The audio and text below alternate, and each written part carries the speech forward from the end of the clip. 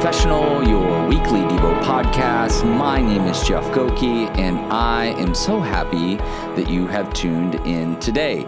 Welcome to episode 114. Hey, if you were able to listen to the last podcast, episode 113, obviously because this is 114, I was really vulnerable and really straightforward about something that's breaking my heart. And I was just inviting people into an opportunity to pray for the country of India. One of the things that I was going through with the board on a call and some other people that had popped in was the idea of lamenting. I was inviting, and I did this in the last podcast, inviting people in to lament. And what lament does that I think is difficult for me, really, really hard, really, really difficult. What lament does is we actually, are able to join in to their kind of pain. I was talking about how, for me, when something hard is happening, and maybe even in, outside of India, so much of what we see is happening in our culture. Some dear friends of ours lost their father a couple weeks ago, and it was so overwhelming. And so I'm learning how to lament. And what lament is doing for me is it's allowing me to be present in people's pain. And that's a new one for me, but it's allowing me to pray different because I'm feeling the weight of it, right? Feeling the weight of it. And what I found in myself that's so interesting is that I want to move really quick to being proactive or solving the problem, and how quickly I move past kind of empathizing or feeling the feelings that people feel. And so anyway, as I get this podcast up and rolling, maybe an encouragement before we actually go into this podcast. Maybe just slow down today some point and lament something. Lament something. Lament India and what's happening in India. Lament maybe a friend of yours who is going through a hard time. Feel what they feel and beg God. Cry out to God about the injustice that's happening on their behalf, where their pain. The example I was using with the board is that Jesus weeps over Jerusalem. He weeps over them. He feels the weight of that. Like as Jesus sees these people in the Gospels that are helpless, like sheep without a shepherd, he wears the weight of that tragedy. And so I think it's really human and really beautiful, and then also divine to kind of jump into that pain, right? Jesus incarnated, right? He came to earth and became one of us. And it says that in Hebrews that he sympathizes with our humanity. I love that thought. So, sometimes we run to this kind of feel-good Christianity. Like everything's going to be fine. It'll all work out. But sometimes we just need to slow down. Feel the weight, right? Feel the weight. Some of you watched that debate. We should feel the weight of what happened there. The grief. Maybe we should be grieving a bit about what happened there. We should be grieving what's happening in our country. We should be grieving what's happening around the world. And that is a way for us to be honest and open before God. We don't understand. We feel the weight, but it also allows us to empathize and to feel that weight as Jesus displayed so well for us. So an encouragement for you. Maybe that's a different way. Maybe you've never done that before. Maybe try that this week or maybe just today. Try to lament something. The Bible, it has a book called Lamentations. We have a podcast, I don't know which one, but we have a podcast that actually goes through a passage in Lamentations. So Lamentations is a book of the Bible. It's a whole Bible designated to like crying out to God. God, why is this happening? So for those of you listening and subscribing, just want to say thank you. And those of you sending out on your social media stuff, I just really appreciate the support, the care. Also, for those of you who care financially by giving to Patreon, patreon.com/Front Porch Confessional. Thank you so much. And those who continue to give in the mail and on Venmo, I really, really appreciate it. All right. Micah 6:8, continuing our little series here in the Minor Prophets. Like I said in episode 112, the Minor Prophets, if you just go to Matthew and turn left, it's kind of the last books as you roll through the Old Testament. So if you go to Matthew, turn left, you'll start finding all these kind of some small books of the Bible, these prophets that come in and are proclaiming things to Israel during certain periods of captivity and struggles. So Micah is one of these. Micah 6:8 says this: "He has told you, O man, what is good. And what does the Lord require of you but to do justice, to love kindness, and to walk humbly with your God." Do justice, to love kindness, and to walk humbly with your God. I remember this moment with Suresh, and I've talked a lot about India. I've talked a lot about Suresh. Suresh is a mentor in my life, but this particular moment was a really profound moment in my life. I had gone to India. Myself and another board member had gone to India. This was during a really, again, a difficult time in the ministry's history. I was at that time the chairman of the board, and I'm going to India to take a group of people there, but I know I have to talk to Suresh about some hard things, some things that the board is struggling with. There's some confusion, and just really kind of needed to kind of talk to him about that and go, hey, what's going on? And a lot of the times it's a misunderstanding between Indian culture and American culture, but I felt like, listen, we gotta talk about this. So we get to the very last day of the trip. So I looked to the other board member. I'm like, hey, we need to go have this conversation. So we go and we meet with Suresh, and I go down, and I'm about to kind of go, hey man, we got to talk about some stuff.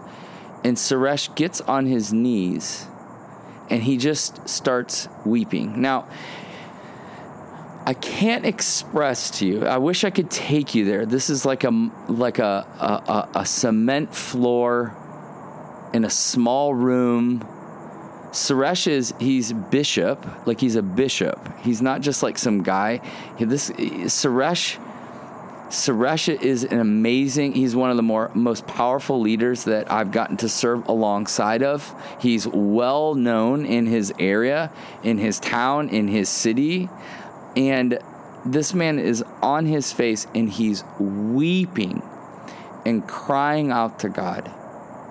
And so I get down on my knees, and the other board member gets down on his knees, and we just start crying out to God and weeping. And Suresh is going, oh, Daddy. He calls God Daddy. I love that. Oh, Daddy, this is too much. It's too hard.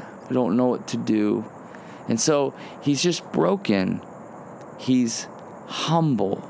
He's wearing the burden of what God had called him to do. He's wearing the burden of all that he was going through, and it was overwhelming. I saw that humility, and it made a massive impact on me. We ended up working through the things we needed to work through, but it was so interesting how that humility changed the whole direction of our conversation. And I have learned in my life that humility, as I start backing up into this passage, walking humbly with my God will allow me to love kindness and will allow me to do justice and allow me to live out the things that I'm required to do by God. But we skip past that. We become too action-oriented, as I talked about earlier and kind of in the intro, like we become too proactive. But it starts with humility. And it's interesting, this passage ends in humility, almost as if to tie it with a bow and say, if you don't have humility, if you're not walking humbly with your God, you're truly not going to be kind. You're truly not going to be doing justice, and you're truly not going to be doing what the Lord requires of us. And as I was thinking about Micah 6:8, which is a passage that's kind of talked about a lot of people like to use it, I couldn't help.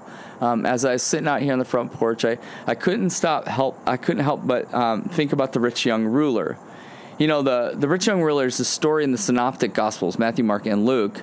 And it is a perfect example of what this passage is trying to help us understand. This man is trying to figure out what it means to get into the kingdom of God. And so he approaches Jesus and he says, "Good teacher." Good teacher. And Jesus corrects him immediately. And he says, no. He replies, "Only God is good." Which is what I love about even this passage. It talks about that it's God who's good. And see, mankind's not good. Jesus is good, but he's doing a very rabbinic thing, and he's pointing to God. Only God is good. The goodness of God impacts the way we live our lives. It impacts the way we treat other people, care other people. We are either being directed by God's goodness or our perceived own good, which in reality is not humble. If we're leaning into our own goodness, that is literally the antithesis of humility. Only God is good. And as we lean into God's goodness, it leads the rest of our lives. But this man feels confident in his own goodness, his pride, until Jesus exposes the root of evil in his life. It's all of his stuff. It's all of his stuff. His possessions, his power, his prestige. I mean, even in the story, the Synoptic Gospels tell us in each different one that he's he's young, and he's a ruler. It's like, look at this dude. Everyone sees this guy roll up and goes, "That's my man." Like, he's got it going on. If anyone's near to God, if anyone deserves to get in the kingdom of God, it's this guy, right? And he starts ripping through the commandments. This is what I'm doing. But they're all the ones that have to do with God. About obeying your mom and dad and putting no other God before him. And then as we roll into the second half, which is about caring for other people, Jesus kind of sets him up. And he basically says, you're not even able to live out the commandments in your life because you care too much about your stuff. You care too much about all the things you have. He loves his stuff more than he loves God and others. These are the people that this passage is addressed to in Micah chapter 6, verse 8. It's the people who only care about themselves. These minor prophets and the prophets are always trying to say to the people, you need to care for one another.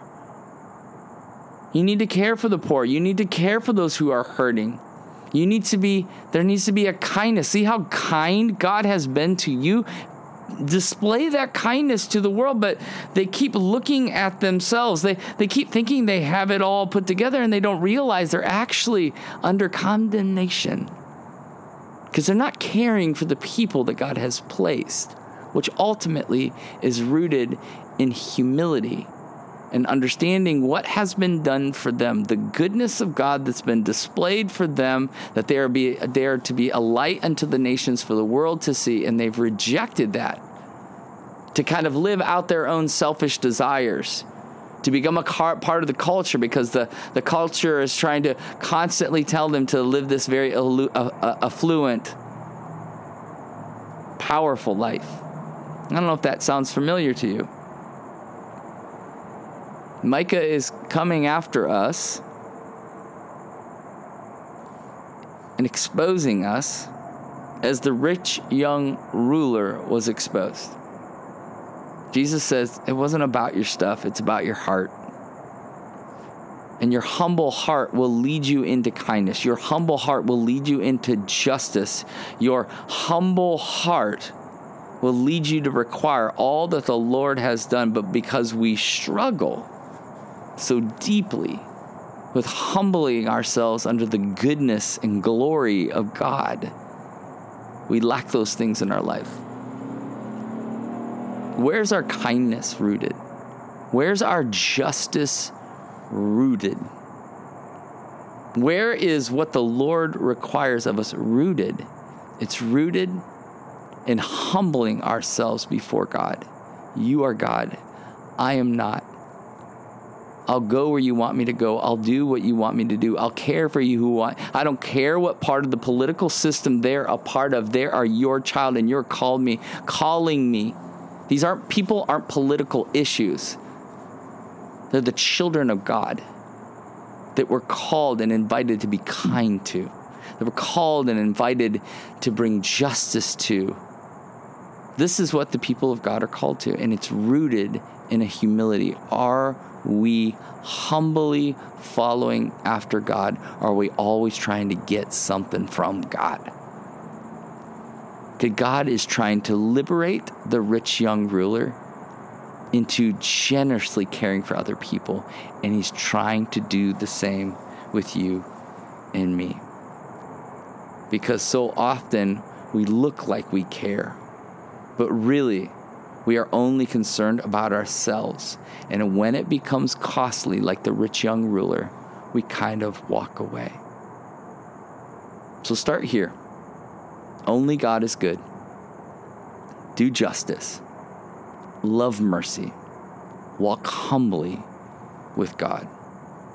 Because our lives will either liberate or eliminate those around us. So the question is this: if you were to evaluate your justice, mercy, and humility, where would it be? Father God, we need your help. We are prone to division. We are prone to pride. Please forgive us of our sins and let us lead our lives as your Son Jesus did, where he laid down his life.